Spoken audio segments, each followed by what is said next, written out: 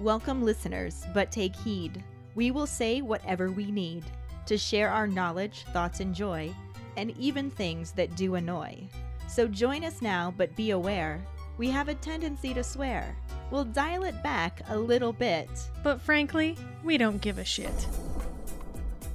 Welcome to Just Keep Rolling, a Harry Potter book movie compare and contrast podcast.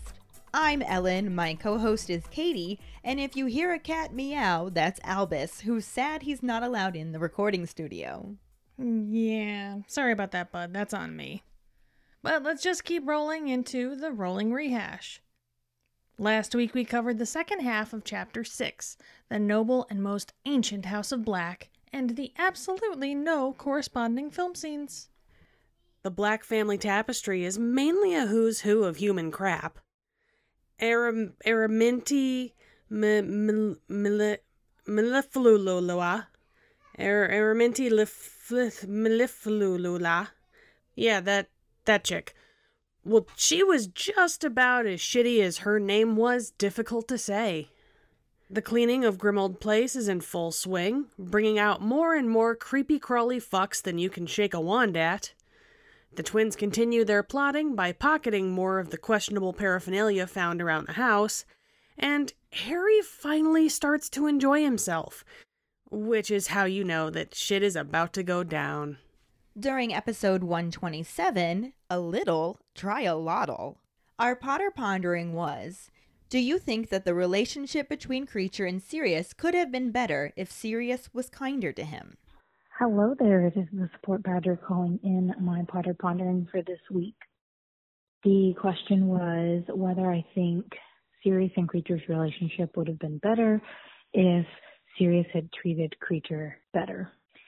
I think I had initially said no, but I think the answer would be yes, because we see how well Kreacher responds to Regulus and all of that, and how he responds to being treated well. So just like all of us, we respond to being treated well. So I think that definitely 110% Kreacher would have had a better relationship with Sirius if he would have treated him better. However, I don't think that that would have been long-lasting once Sirius decided to betray the family and leave.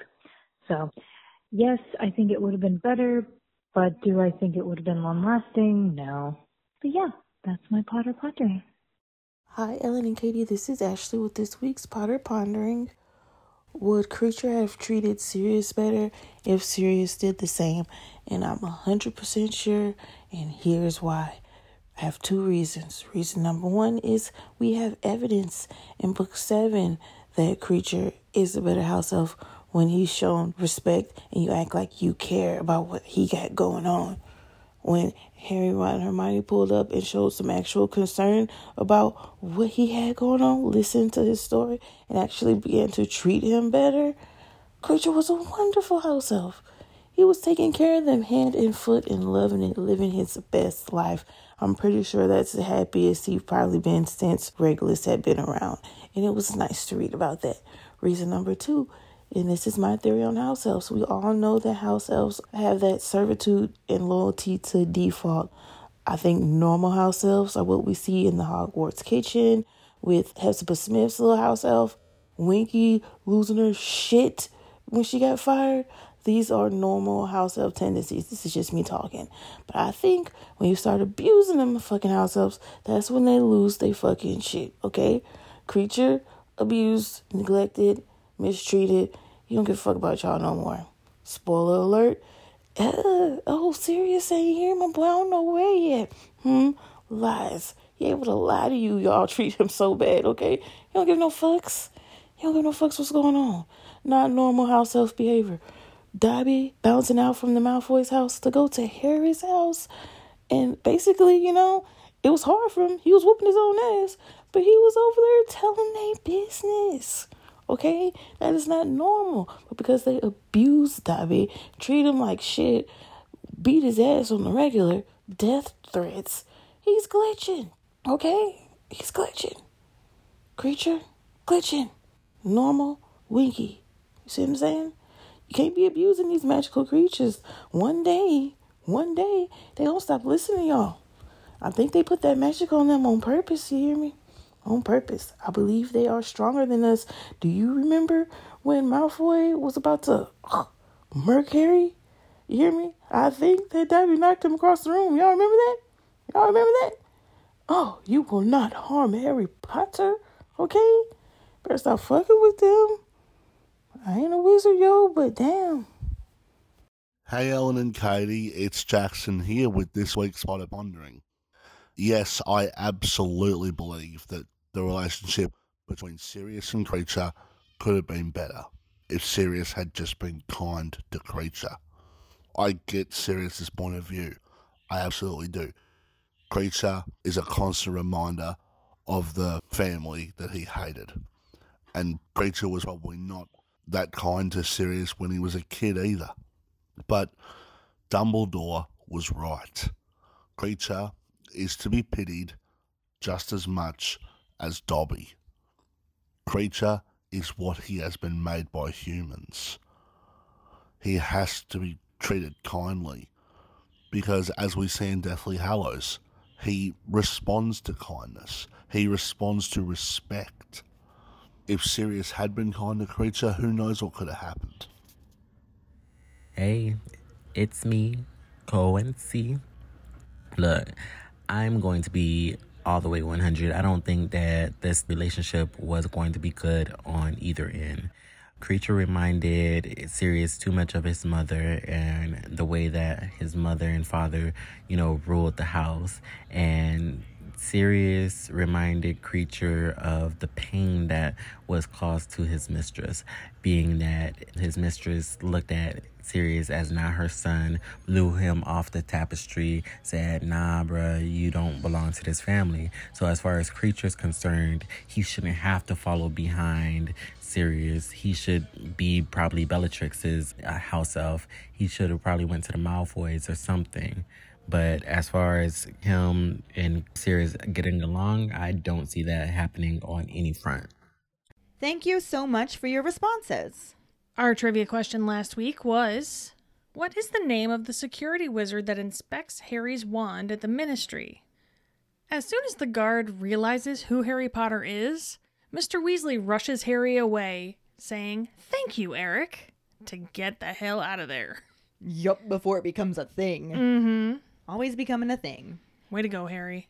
Congratulations goes to Mike Riley. Woohoo!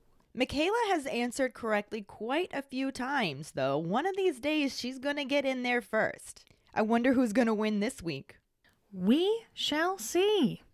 For now, let's just keep rolling into the first half of Chapter 7, the Ministry of Magic, and the somewhat corresponding film scenes.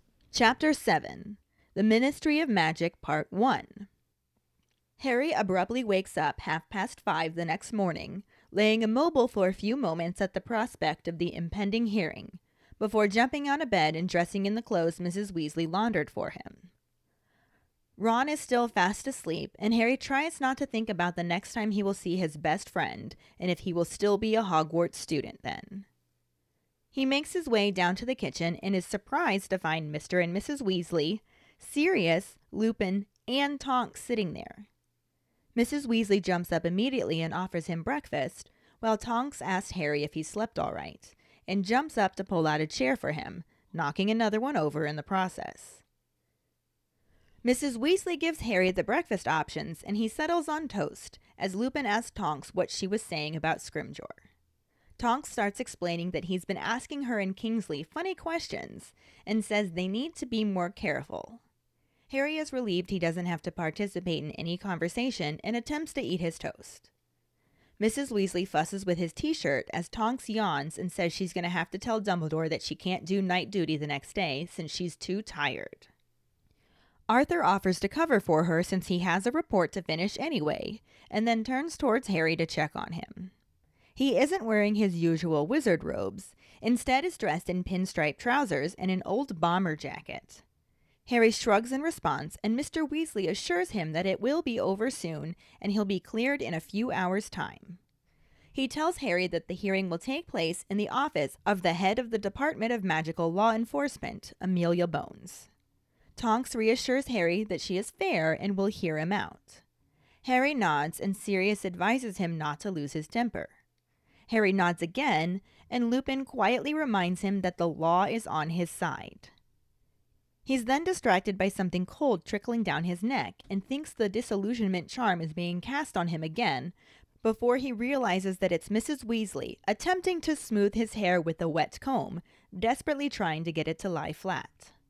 Harry is saved by Mr. Weasley, who looks at his watch and suggests they go in a bit early. Everyone wishes him luck, and he says he'll see them later before following Mr. Weasley along the hall and outside. As they begin walking, Harry asks if Mr. Weasley usually walks, and he explains that he apparates, but since Harry can't and he thinks it's better if they arrive in a non-magical way, they make their way to a nearby underground station. It's full of early morning commuters, and even Mr. Weasley has to curb his excitement about the automatic ticket machines, even though they're out of order. Harry buys their tickets from a sleepy-looking guard since Mr. Weasley isn't great with muggle money, and the two board the train. After several stops, they get off at a station in the heart of London and head up the escalator through the ticket barrier and out onto the street.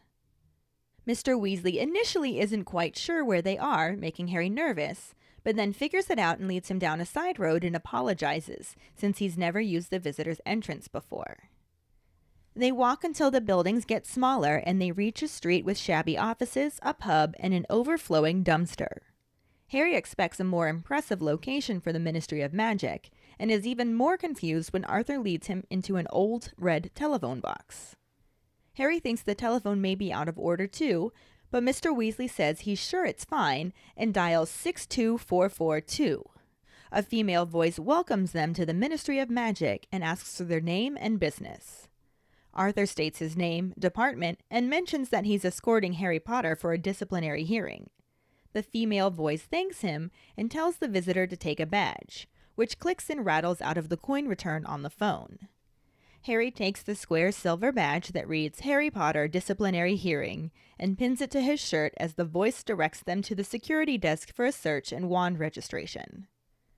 Then the telephone box begins sinking into the ground, into the darkness and further down, until they end up at the end of a very long, splendid hall, with highly polished dark wood floors, a peacock blue ceiling with changing golden symbols, and more dark wood paneling along the walls, which are also set with many gilded fireplaces that witches and wizards are arriving and departing from. Halfway down the hall, there's a fountain with a group of golden statues depicting a wizard and witch being adoringly gazed at by a centaur, a goblin, and a house elf. Mr. Weasley leads Harry down the hall and past the fountain, which is glittering with sickles and knuts. Harry reads a sign saying the proceeds from the Fountain of Magical Brethren will be given to St. Mungo's Hospital for Magical Maladies and Injuries, and he thinks to himself that he'll put in 10 galleons if he isn't expelled.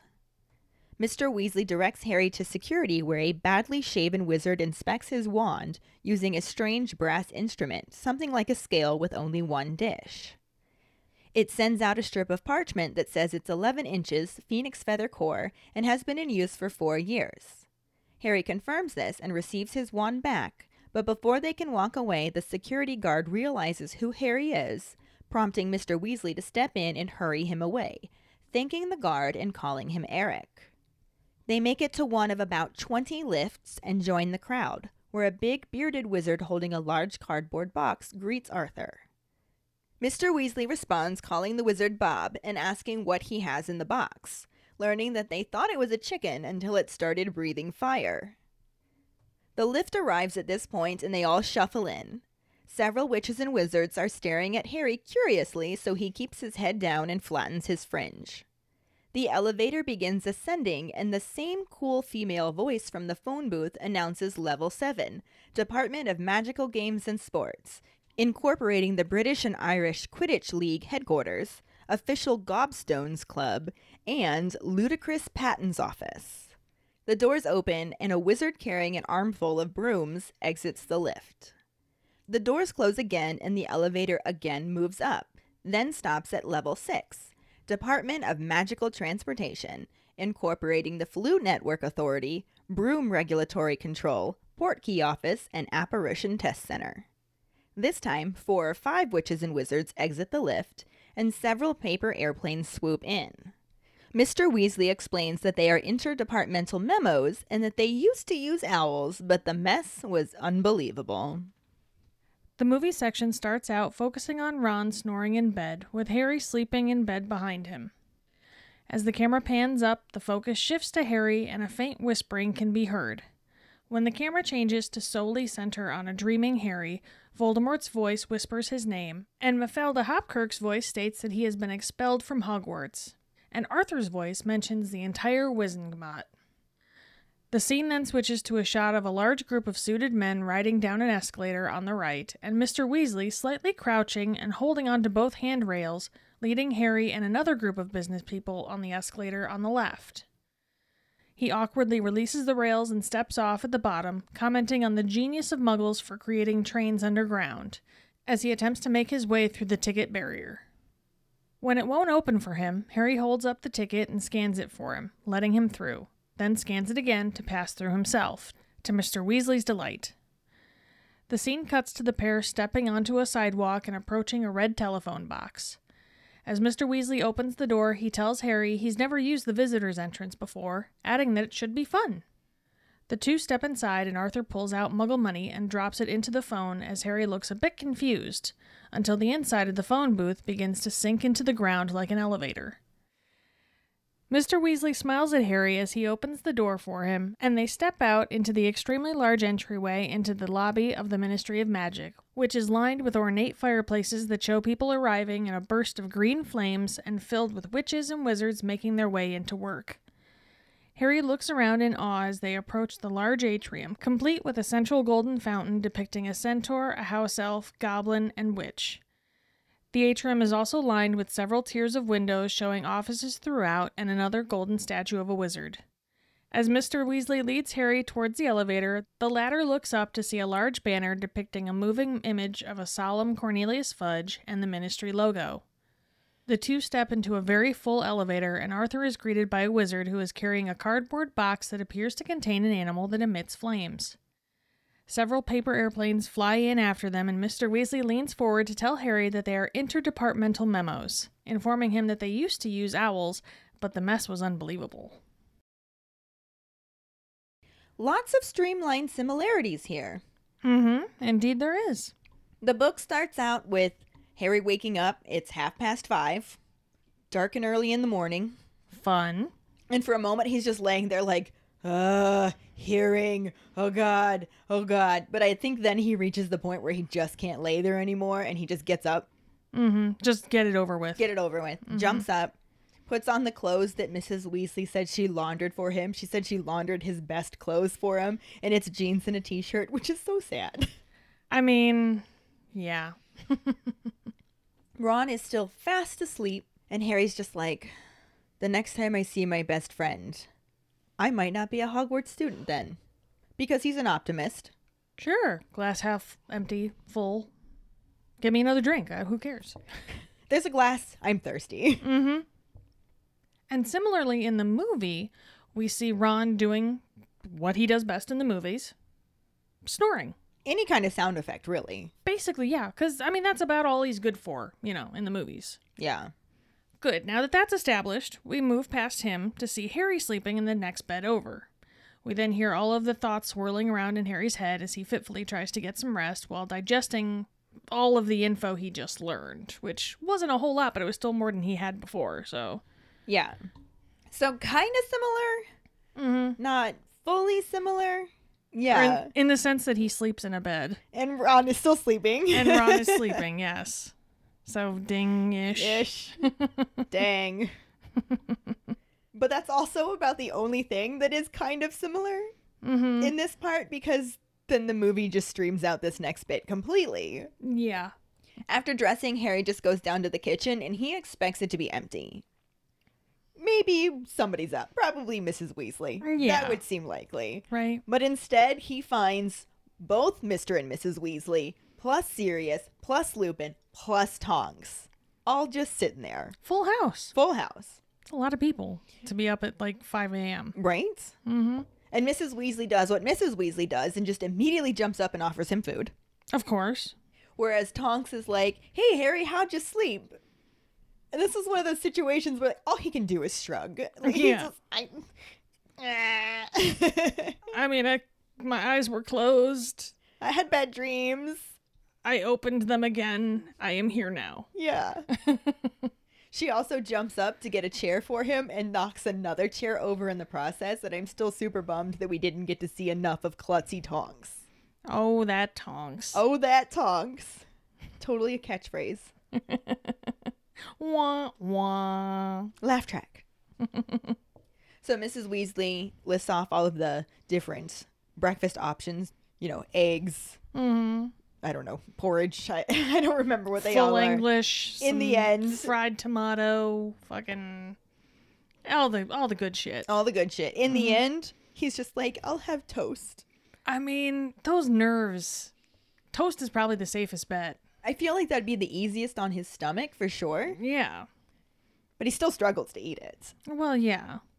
Lupin takes a good look at him and sees what state of mind he's in and just directs the conversation away from Harry and just asks Tonks what she had been saying about Scrimgeour. Mm-hmm. That's the right call. Yeah. Definitely. Because Lupin's so good at that. Mm-hmm. But Tonks starts explaining that Scrimgeour has been asking her and Kingsley some really strange leading questions. Like, he seems to find them to be a little sus. Mm-hmm. He's onto them in some way. Yeah, so they need to be more careful, which they probably do anyway, given the situation. Definitely. And Harry's just sitting over there, absolutely relieved that he doesn't have to talk to anybody, and just keeps trying to eat his toast, but it's just getting caught in his throat. Right. Like, he's not swallowing well. For the first time in how long, he has not wanted anyone to make conversation with him. Right. Then to make matters worse, Mrs. Weasley's like smoothing wrinkles on his t-shirts and just like fussing with him. And he's like, oh God, I wish she wouldn't do that. Just leave me alone. Let me try to eat my toast in peace. Mm-hmm. And Tonks yawns and says she's going to have to tell Dumbledore that she's just too tired to do night duty the next day. Which is interesting because that's something like a little bit of a slip. Mm-hmm.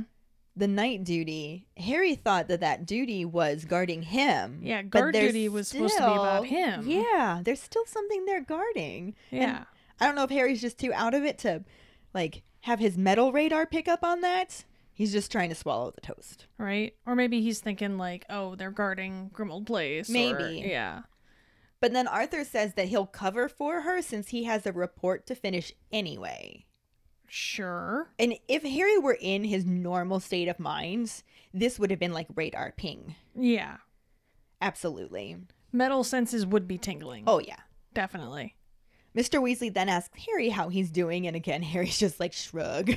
How do you think I'm doing? Yeah. Stop asking me that. I am not good. Don't make me lie to you. I'm about to have an absolute meltdown. I can't even eat my toast.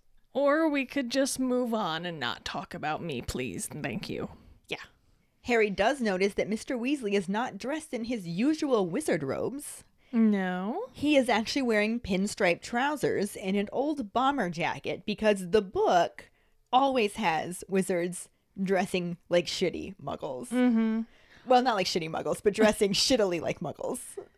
Yes. I was trying to work out the phrasing of that. Yeah. Although I have to say, that actually sounds kind of boss.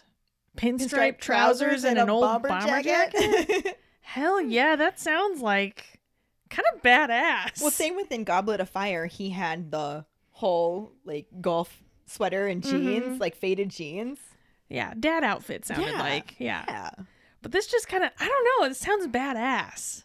Of course, I'm a sucker for any time anyone's going to mention pinstripe trousers. So I'm in. I just really, really, really wish that we could have seen the shittily dressed wizards attempting to dress like muggles and not pulling it off properly. Yeah. Because we do see him dressed like a muggle in the movie, and he's just dressed like a muggle. Oh, he just looks like a dude going to work. But that's what everybody in the wizarding world looks like. They all dress like muggles. There is no, like, wizarding outfits except for, you know, Dumbledore and McGonagall, kind of. Yeah. And even then, that's just Dumbledore liking a healthy breeze around his privates. Well, Thanks. yeah. I mean, who doesn't? Archie loves it. But anyway, at Harry's shrug in response, because he can't actually say anything, Mr. Weasley tells him that this is all going to be over soon. You will be cleared in a few hours' time. That's easier said than believed. Yeah. Yeah. But hey, actual optimist. Mm-hmm. It's adorable. I love Mr. Weasley. He also gives Harry more information, because he knows Harry. Yeah. Informs him that the hearing is going to be in the office of the head of the Department of Magical Law Enforcement, whose name is Amelia Bones. Which we've heard that name before. We've heard that last name, at least. Yeah, we the do last find name. out a little bit more about who that is exactly later on, in the book anyway. Mm-hmm. And Tonks speaks up to tell Harry that she's very fair and will hear him out. And Harry just nods, because he still can't talk. Right. Then Sirius gives him the advice to keep cool, don't lose your temper. Again, Harry nods. Just no words for him. Even if he had the words, I don't think he could get his mouth to actually make them at this point. I mean, what do you say to these kind of things anyway? It's all stuff to just make him feel better. Right. So I think you just nod. yeah. And then Lupin quietly reminds him that the law is on his side. Which that's not even just being optimistic. That is a fact right there. Yeah. If they legitimately follow their own laws, Mm-hmm. they can't actually punish him. Yeah, there's nothing they can do. It doesn't make it any less stressful. And you don't know what kind of punches whoever is going to pull. Right. Basically, because now he's had all this time to think about the fact that the whole wizarding world hates him. Right. You know? So he's like, I don't know what they're going to say. I don't know what they're going to try to pull out of their asses. Maybe there's some weird fucking loophole. Who the hell knows? And he's spent the past, at least in the book, several days, going on a week, I think, just trying to not think about all of this stuff. And now there's nothing to distract him. Now it's just here. Yeah. Although he does get a new distraction when something cold starts trickling down his neck. And he thinks he's being disillusioned again. Because that's what it felt like, the description of like the egg breaking on his head and trickling down his back. I think that's what he's hoping at that point. Please just let me disappear. Except no, it's actually Mrs. Weasley desperately trying to get his hair to lie flat with a wet comb. Oh, okay. Well, that's better than it could have been too. Yeah, and she's just like, does it ever lie flat? And he's just like, no. Just don't bother. It's cute that you're trying, but just... She really wants him to make a good first impression, but I don't see how that's going to help him at all. Right. Plus, everybody knows what he looks like already. No, this is not a making a first impression. This is him battling all infamy. Yeah. Of previous notoriety, basically. Yeah. Mm-hmm. But she's trying. She doesn't know what else to do. She's probably just as stressed as he is in her own way. Yeah, and she's totally just fussing over him, and Harry's just like, you're just making it worse. Mm-hmm. But he's rescued by Mr. Weasley, who probably knows exactly what it feels like when Molly fusses over somebody, and he just looks at his watch and just like, maybe we'll go in early. So everybody wishes him luck, and he says he'll see them later, and then he and Mr. Weasley just head up the hall and outside and start walking, and Harry's just like, do you normally walk to work? Yes, Harry, I normally walk. Mm-hmm. But hey, you know what? At least he's finding it in his heart to meddle into something. Yeah. Probably just got his mind off of it for 2 seconds. Yeah, something. Any kind of distraction he can find. Mm-hmm. And I'm sure that Mr. Weasley understands that as well, because he actually tells him, no, I normally apparate, but you can't. And it's probably better if we don't arrive in a magical fashion anyway, considering what you're in trouble for. Yeah. So we're going to go to the train station, and we're going to take a train, and we're going to go in the visitor's entrance. Let's be honest, though. Nobody had to twist Arthur's arm to do that. Oh, no. He is totally thrilled. They get to the nearby underground station, and it's just full of all of the other commuters. And Mr. Weasley's just like, oh my god, automatic ticket machines. And Harry's just like, they don't even work. Like, why are you so excited? He was like, it's still amazing. They exist. It's a thing they thought of. Muggles are just ingenious. Yeah, that's definitely not how it happened in the movie. Though it does tie back in here, so yay. And this is where the real hijinks begin. Yay! All the wacky, kooky, muggle fun that we all love. Mm-hmm. It starts off on the Arthur Weasley tour of awesome shit muggles come up with, and it's the escalators going down to the tube. Because that's gotta be fun for someone who's never seen an escalator. Yeah. And for someone who's gone to Hogwarts and knows what a bitch cardio is, Yeah. it's like, wait a minute, why can't we get these at Hogwarts? These are fucking awesome. You know they could totally make magical ones. Right? I digress. Anywho. That's what I'm known in the wizarding world for. I invented magical escalators. You're welcome for the convenience. You're welcome, all future students of Hogwarts. But Arthur, having no idea how to ride an escalator, just rides dead center down while holding onto both rails, ensuring that no morning commuter can pass him up to get to their train on time. Because why? He's excited. He is. And he's so holding on excited. for dear life. I love how he's like squatted just a little bit, like he's skiing. It's very much like he's waiting to just go whoosh. I and just love take it off. so Yeah. much. We're going to end up talking more about that when we get to talking about Mark Williams, but I love it Yes. so much. And the only reason that no one tells him to fuck off is because this is a family movie and that's not within the rating, obviously. Yeah. Right? But I feel like this is the most telling sign that this is a work of fiction, because if you were to hold up a group of commuters on their way to work in the morning, they're definitely not going to just stand by and just like look calmly about it, even if they're British. Like, they're not just going to be chill behind you about it. At the very least, there would be a chorus of like loud sighing, like ugh. But no sighing, no foot tapping. No one even shanks Arthur with a Mont Blanc pen. I call bullshit. Yeah, I didn't see anybody look at their watch. No, They just were behind him. they were just behind him, just chilling. And even the other people coming down the escalator, they weren't moving really. They were just waiting for the escalator. Like, Most people that I watch on escalators, especially commuters, yeah, totally walk on the escalators. Yeah. It just gets you there faster. you stand to one side, and You the walk other on the side's for other. walking. Unless you're Arthur and you just grip both sides and panic. Exactly. Except it wasn't so much a panic as it was like an excited panic. Yeah. He's like, this is so neat. Oh. He's like tittering.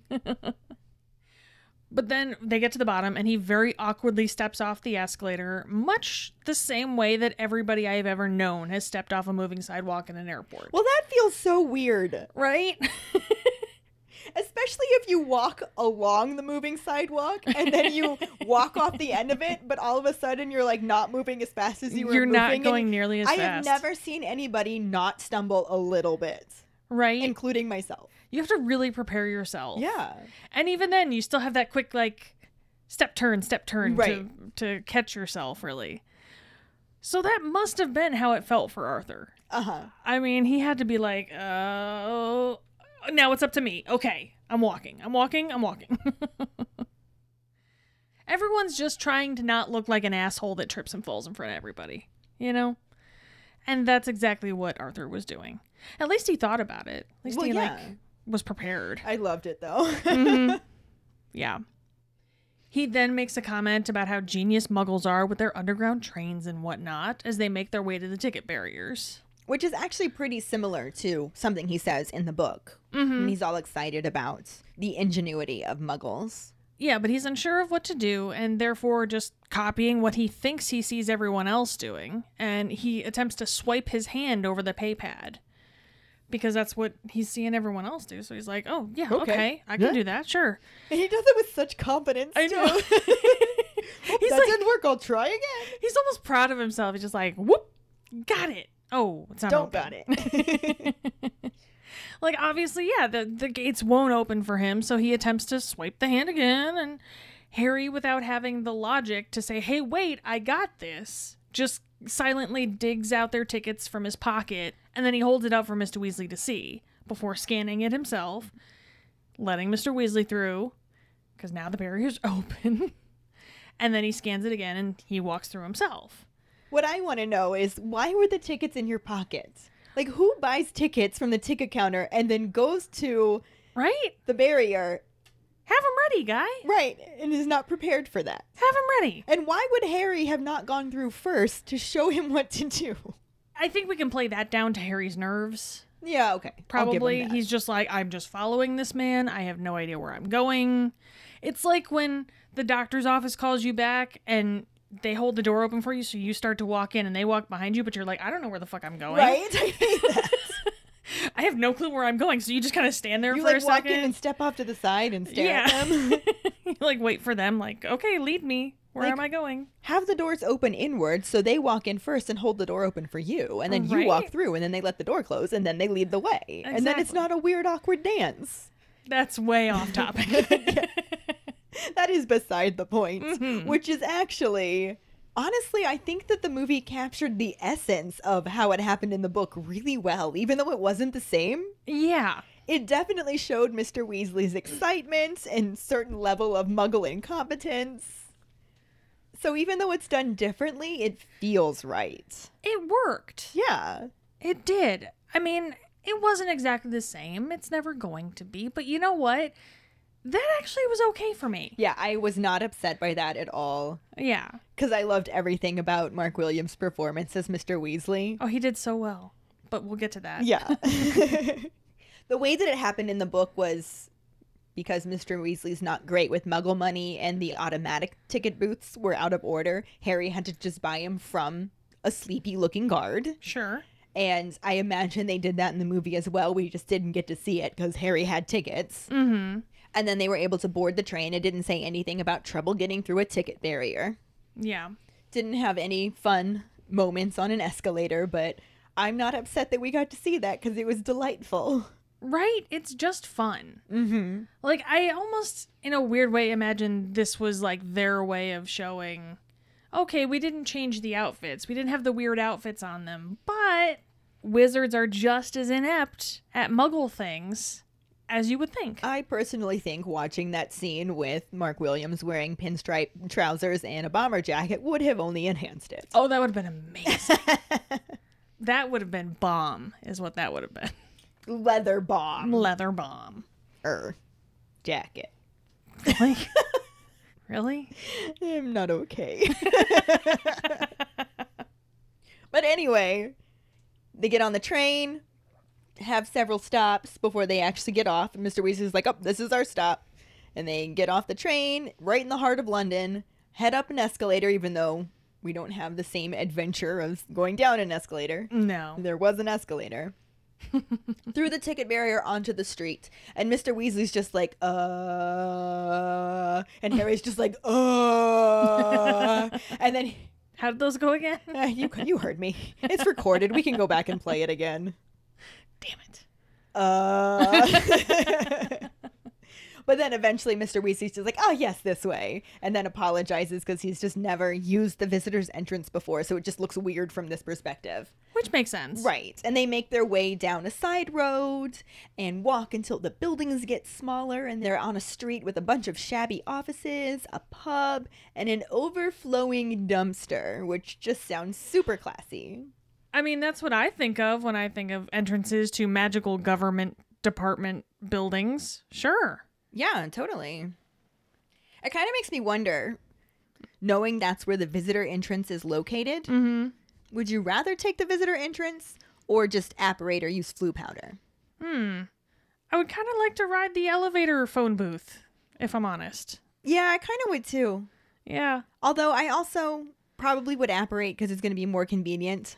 I mean, yeah, sure. I don't know if I would like Floo powder, but it'd be fun to do once. The flues at the ministry don't look as sooty and as dirty. Well, they can't have their employees looking Yeah. like a mess when they show up for work. I know, but that's what I'm saying. So it's, I mean, that might be more enjoyable? Maybe? In It a still weird sounds way? kind of dizzying. Oh, yes, definitely. But so is apparition if you're doing it wrong. Yeah, Plus, I'm not going to worry about splinching myself, there is that. you know? I think this could make a good Potter Pondering. I would like to know what our keepers think. How would they like to arrive? Yeah. Arrive in style. Are you taking the Floo powder? Are you apparating? Or are you just going to go through the visitor's entrance for funsies? For funsies. Mm-hmm. But Harry is just completely confused about how the entrance to the Ministry of Magic is not in a more impressive location. Oh, give it time, sir. Right? Give it time. And then he's even more confused when Arthur leads him into an old red telephone box. Understandably. And he's like, Mr. Weasley, I think this is out of order too. And Mr. Weasley's just like, no, it's fine. And he puts in some money and dials 62442. Magic. Magic! Which, yes, for those of you who have yet to figure this out, 62442 spells magic on the old cell phone keypads. Alphanumerical code. Yeah. Whatever you want to call it. Yeah. Yeah. You youngin' kids today, you won't understand it, but When we wanted to text, we had to push, if we wanted an A, we had to push just push 2. If we wanted an M, we had to push 6. and if we wanted a B, we had to push 2 twice. Yes. I got really good at that, though. Most of us did. Yeah. Hell, I just got rid of my flip phone like a year ago, so I was still good at it.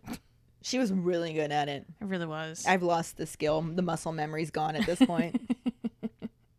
Kids today don't know how good you got it. In my day, we had the rotary dials.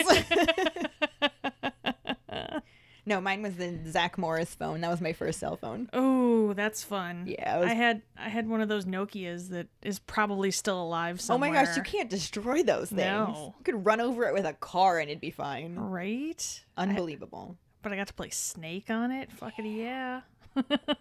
Anyway, Moving on. 62442. It's kind of the same in the movie, but we don't get the number. I'm so bummed at that. How difficult would it have been to just throw in that little moment? Right? Because you hear the change clinking, Yeah. but whatever. Why didn't he dial anything? How did the elevator know to go down Yeah.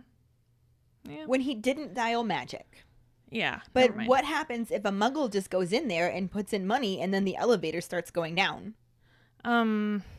Obliviate! They hope they're wearing their brown pants.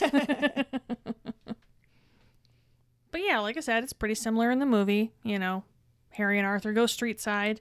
Mr. Weasley watches a passing cyclist go by as they approach a red phone box. Ding! Arthur opens the door and mentions that he's never used the visitor's entrance before. Ding! Exactly. And let's face it, he's kind of shitting himself with excitement. Ding ding! Like, he's pretty stoked. But they step inside the phone box, and Arthur pulls out his muggle money, and we hear the coins clink, and he deposits them in the phone, and Harry's like, the fuck is going on? Right? Like, Total ding. who are we calling, guy? What's going on? I think it's out of order. Yeah. But then he figures, what else am I going to do? I mean, I can't get there myself, so I'm just going to trust this guy. And let's be honest, he's seen weirder things. Right. And so, yeah, he just goes with it. And he looks around, and Mr. Weasley smiles, and he's like, we're doing a thing. We're doing a thing. As the inside of the phone booth kind of jerks a little bit and then starts to sink down into the ground elevator style. And it goes all the way down, and then we see it's replaced by another phone. I love that. That's one of my favorite Yeah. little touches. I really love that. I like to imagine that that's how it was in the book, too, because we obviously didn't get that description. Right? It makes me think of Get Smart. But it does kind of streamline how things happened in the book because aside from having the number that they dial, they also get a female voice that's welcoming them to the Ministry of Magic. And it asks for their name and business. So Arthur's like, I'm Arthur Weasley, Department of the Misuse of Muggle Artifacts. And he says that he's escorting Harry Potter for a disciplinary hearing. To which the female voice responds because apparently it's sentient. Sure. It says, visitor, take the badge. And then the badge clicks and rattles out of the coin return. And I imagine it's just, similar to the size of a coin, but it's square-sized, silver, and it says, Harry Potter disciplinary hearing. That's a lot to fit on a coin. Right? It's impressive. In God we trust. I mean, it would fit. It's just small. I guess, yeah. But so Harry pins it to his shirt, and the voice then directs them to go to the security desk because he needs to be searched. And he needs to register his wand. So the fun is just about It's to just happen. starting. That's what I'm hearing. And then the telephone box begins to sink down into the ground, into the darkness. And further down, it's just all dark. Harry has no idea where he is, what's going on. And then all of a sudden, he just sees a little bit of light. And then it just drops down into this long, splendid hall. And it's just all highly polished dark wood floors and panels on the wall, and the ceiling is peacock blue, and it has all of these different symbols in gold that keep changing, like moving hieroglyphs that are like advertisements or something. And That sounds so awesome. right? And that is not quite what they gave us when we entered, but it was still really cool what we saw. Yeah. Oh yeah, what we did get was great. It just wasn't this. This Yeah. was incredible sounding. So those dark paneled walls were also set with gilded fireplaces. And on one side, witches and wizards are arriving to go to work. And then on the other side, they have a queue for people waiting to leave. So probably going off on some kind of official business since it's pretty early at this point. Yeah. Or the third shifters getting ready to go home, you know, like the janitors and stuff. Yeah. But I just like the idea of there being like, this is the entrance, this is the exit, gilded fireplaces. Yeah. And then halfway down the hall, Harry can see this large golden fountain that has a group of statues, the largest depicting a witch and a wizard. And then there's 3 smaller ones that are gazing up at them adoringly. One is a centaur, one is a goblin, and one is a house elf. And it's just kind of like, Yeah. Like, ew. Ew. guys, y'all need to get your decorator in. We'll talk a little bit more about that one Yeah. later, too. Because we get a closer up look of it in a couple chapters. Yeah. But in the movie, there are definitely some similarities here. So, yay. Woohoo. The phone booth elevator comes to a stop, and Mr. Weasley smiles at Harry as if to say, it's your turn to be impressed now, motherfucker. Like, now we're going to show you some magic shit. It's going to be awesome. Now you get to ski. Yeah. And he opens the door and they step out into the magical wonderland of commerce and politics, also known as the foyer of the Ministry of Magic. Or the atrium. Or the atrium, yes. They make their way towards the lobby as commuters from every direction materialize around them, most of them coming from giant fireplaces via the Flu Network. Green flames. We hear snippets of some conversations, like here and there, everyone's talking about something. And namely, we see a goblin complaining about making some bad trades and losing some galleons. And then we see a newsstand worker who's calling out the Daily Prophet headlines of the day, including today's leading story, Dumbledore, is he daft or is he dangerous? Again, so clever. Look at that alliteration. So just, yeah. You guys are so smart. Oh my gosh. The boy who lies? What? Anyway, Harry tries to take all of this in as they make their way through the crowd, and they come to a large open area replete with a fountain topped with golden statues. Which we can assume was what the book described. Yeah, you couldn't see them really well, but you were pretty sure. The gist. Yeah. And then you saw dozens of offices stacked on top of each other, framing a large banner of that dumbass Cornelius Fudge, looking around as though he has any fucking clue what's going on. So at least he's a good actor. yeah. Or he genuinely believes it. Right, which is even scarier. Yeah. Actually. That's worse. Yeah. In the book, they pretty much just walked right past this fountain, which is glittering with sickles and knuts.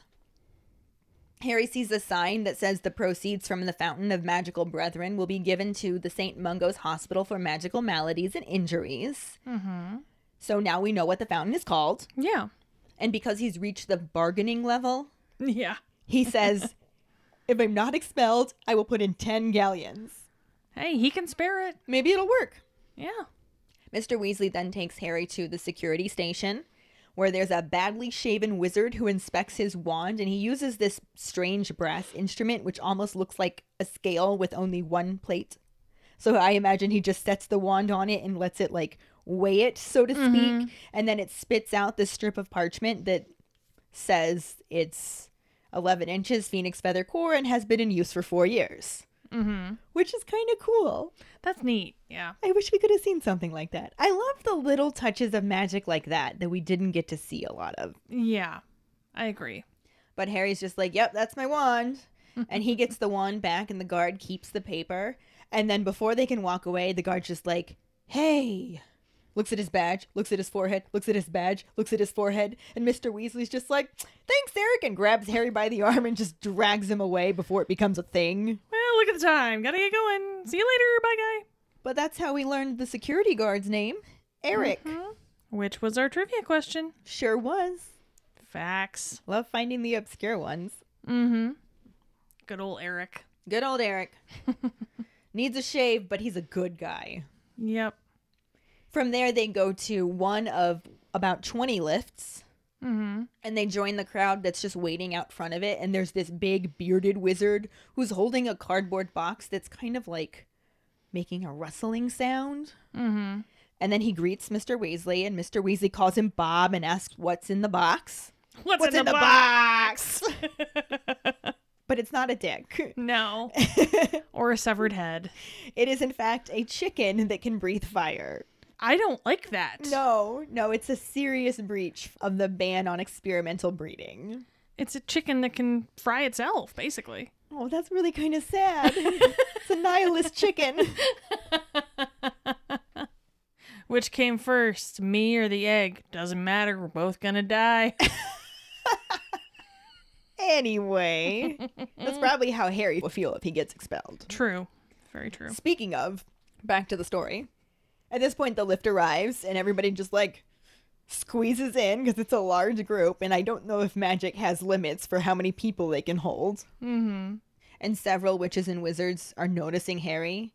And they may not necessarily recognize him, but also what the fuck's a kid doing in the Ministry of Magic? So they're just staring at him, and he's just flattening his hair down over his head and just looking at the ground like, don't notice me, don't notice me. Look, it's a nihilist chicken. Don't look at me. Look at the chicken. Look It's at the chicken. breathing fire.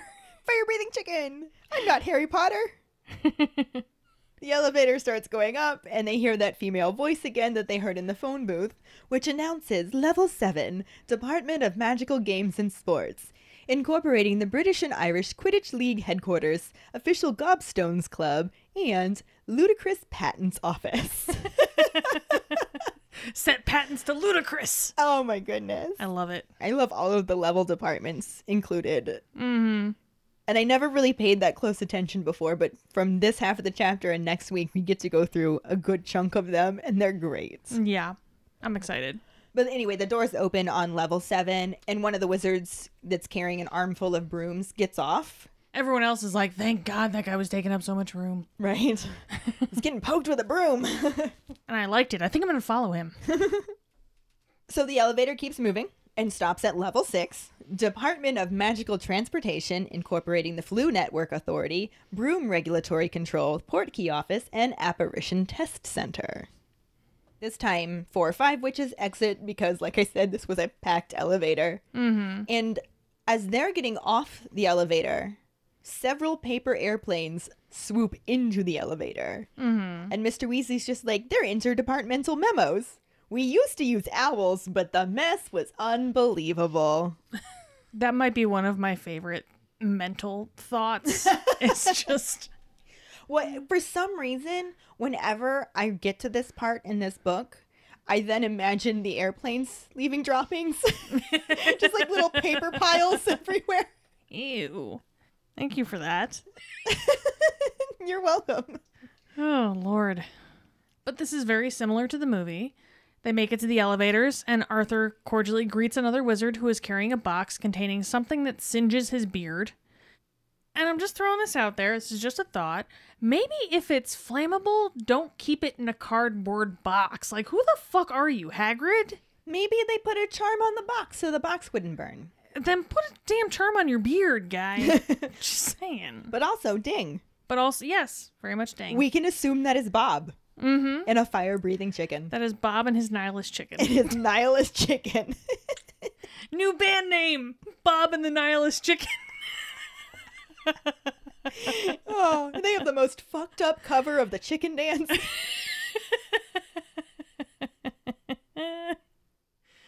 Oh, Lordy. Good old Bob. Good old Bob. Bob and his chickens. And his Nihilist chickens. But, moving on. Can't talk about nihilist chickens all day. Can't we, though? We could. Don't tempt me. Let me move on.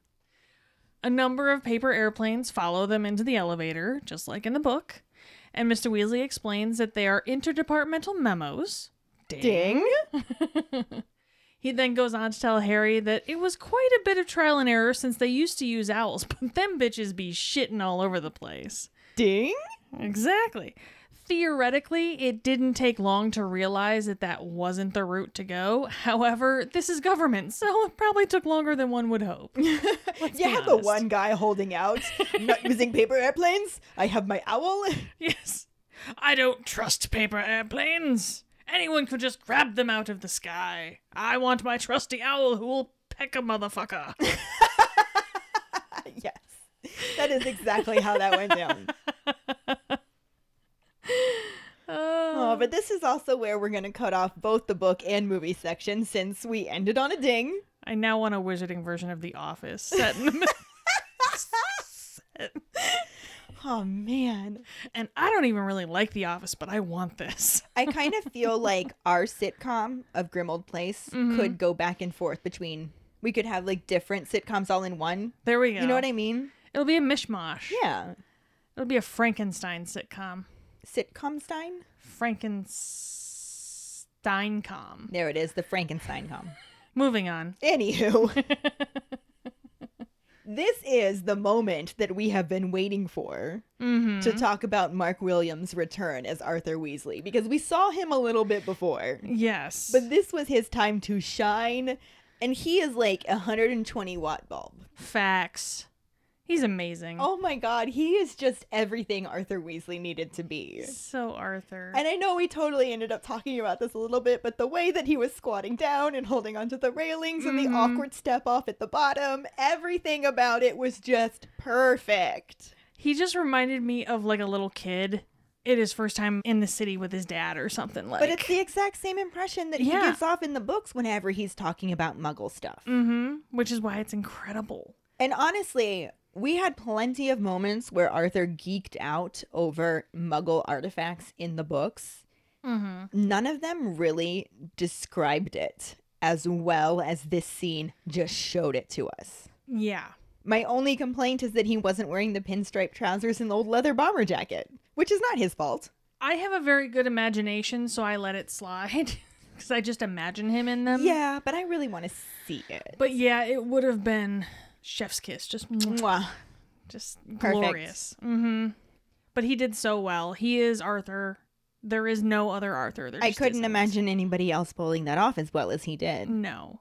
Just his childlike excitement and... Just how proud of himself he was when he swiped his hand over it. Like, I did it. It didn't work. I'll try again. It still didn't work. Oh my gosh. And just the way that he interacts with Harry, I just wish we could have gotten more of this. They had such amazing, strong, just blow your mind actors and actresses for the adults in this movie. And they barely got to do anything. Yeah. They did not utilize The talent that they had. the talent. No. Exactly. You did wonderful with what you were given, but we're sad that that's all you were given. Yeah. That's all I have to say. You deserved more, and we, as moviegoers, And fans. definitely. Yeah. And Potterheads, yeah, we deserve more. We deserve all the things. All of the things. All of the Potter things. Yes. But that was really the only new actor that we had to talk about for this scene. Yeah. Aside from Bob and his nihilist chicken. Aside from Bob and his nihilist chicken. I'm a little bummed that the chicken was just in a box and we didn't get to see it. Right? It's kind of just assumed that it's a dragon, obviously, because it does the same singeing that it does when Hagrid has Norbert. So Yeah. But if you read the book, you know that it's a fire-breathing nihilist chicken. it's a motherfucking chicken is what that is. But that'll bring us to our Potter Pondering, which is, would you rather arrive to the Ministry by Floo powder, apparition, or the visitor's entrance? Find the post on our Facebook page and share your thoughts. Or call us at 216-526-6792 and leave your response as a voicemail. Make sure you start off telling us your name and then go into your answer. You can also stitch them as a response on TikTok. We really look forward to reading, hearing, and seeing them. This will bring us to our Sorting Hat story, which is from Mike Riley. Who was also just recently here visiting us, and we got to meet him for the first time in person. And he's awesome. He's so awesome. He Just did like- dishes for me. That's a good house guest right there. I don't even do your dishes. He was a great house guest, entertained my husband with board games when I went to bed early, and cleaned up after himself. That's so Canadian. I love it. Anyway, he writes, so I have to admit that I redid my Patronus and other stuff because I wasn't a big fan of my results the first time around, and I figured, hey, if it's canon that you're allowed to choose your house, why can't I redo it? Anyway, second time around, I got Hufflepuff as my house, again, which I was surprised to hear but not entirely disappointed, especially since the common room is right next to the kitchens. My wand is chestnut wood with a phoenix feather core, 12.5 inches, unyielding flexibility. Not sure what that says about me, but it sounds alright. And my Patronus the second time around was a Borzoi, which I was all for because it was a dog, and I then looked it up and now I am less satisfied. In my head, it always seemed to me like a Patronus should be something at least mildly protective, largish, able to scare off Dementors anyway. Kind of like when Harry pictured a big Hagrid-like guy with a club when Lupin first told him about the concept, except still an animal. So like a dragon or a hippogriff or a lion. It seems like people don't usually get that type of creature on Pottermore though, so in my head my Patronus is still undecided. As for how I got into Harry Potter, I'm not 1,000% sure. I was always really into reading, but Harry Potter was definitely one of the first series that I read. I imagine my mom probably grabbed it from Chapters after asking one of the people who work there what would be good for people who like fantasy, etc. I was pretty young when I read the first book. It came out when I was 3, but I probably started the series when I was closer to 6 or 7. I remember reading the first book with my mom. Like, she would read to me, but I would also read over her shoulder, so I often got to the end of the page first. At the end of Philosopher's Stone, I read the title of the second last chapter, I think it is, and it was called The Man with Two Faces, and I refused to read that one for like 2 weeks because it sounded super scary. And then after we finally read it and finished the book, I think I just took Chamber of Secrets to read on my own because I wanted to read faster than we were going. Altogether, I must have read each book of the series at least 5 times. More for the earlier ones because I would reread the whole series anytime a new book came out. Harry Potter wasn't the only book series I was into when I was young, but it was definitely a big part of my life and a huge part of the reason I'm such a huge book nerd now. It was a great starter series and I absolutely plan to pass it on if/when I have kids of my own. Thank you so much for sharing your Sorting Hat story with us, Mike. Yes, thank you. You're so freaking adorable. Stop it.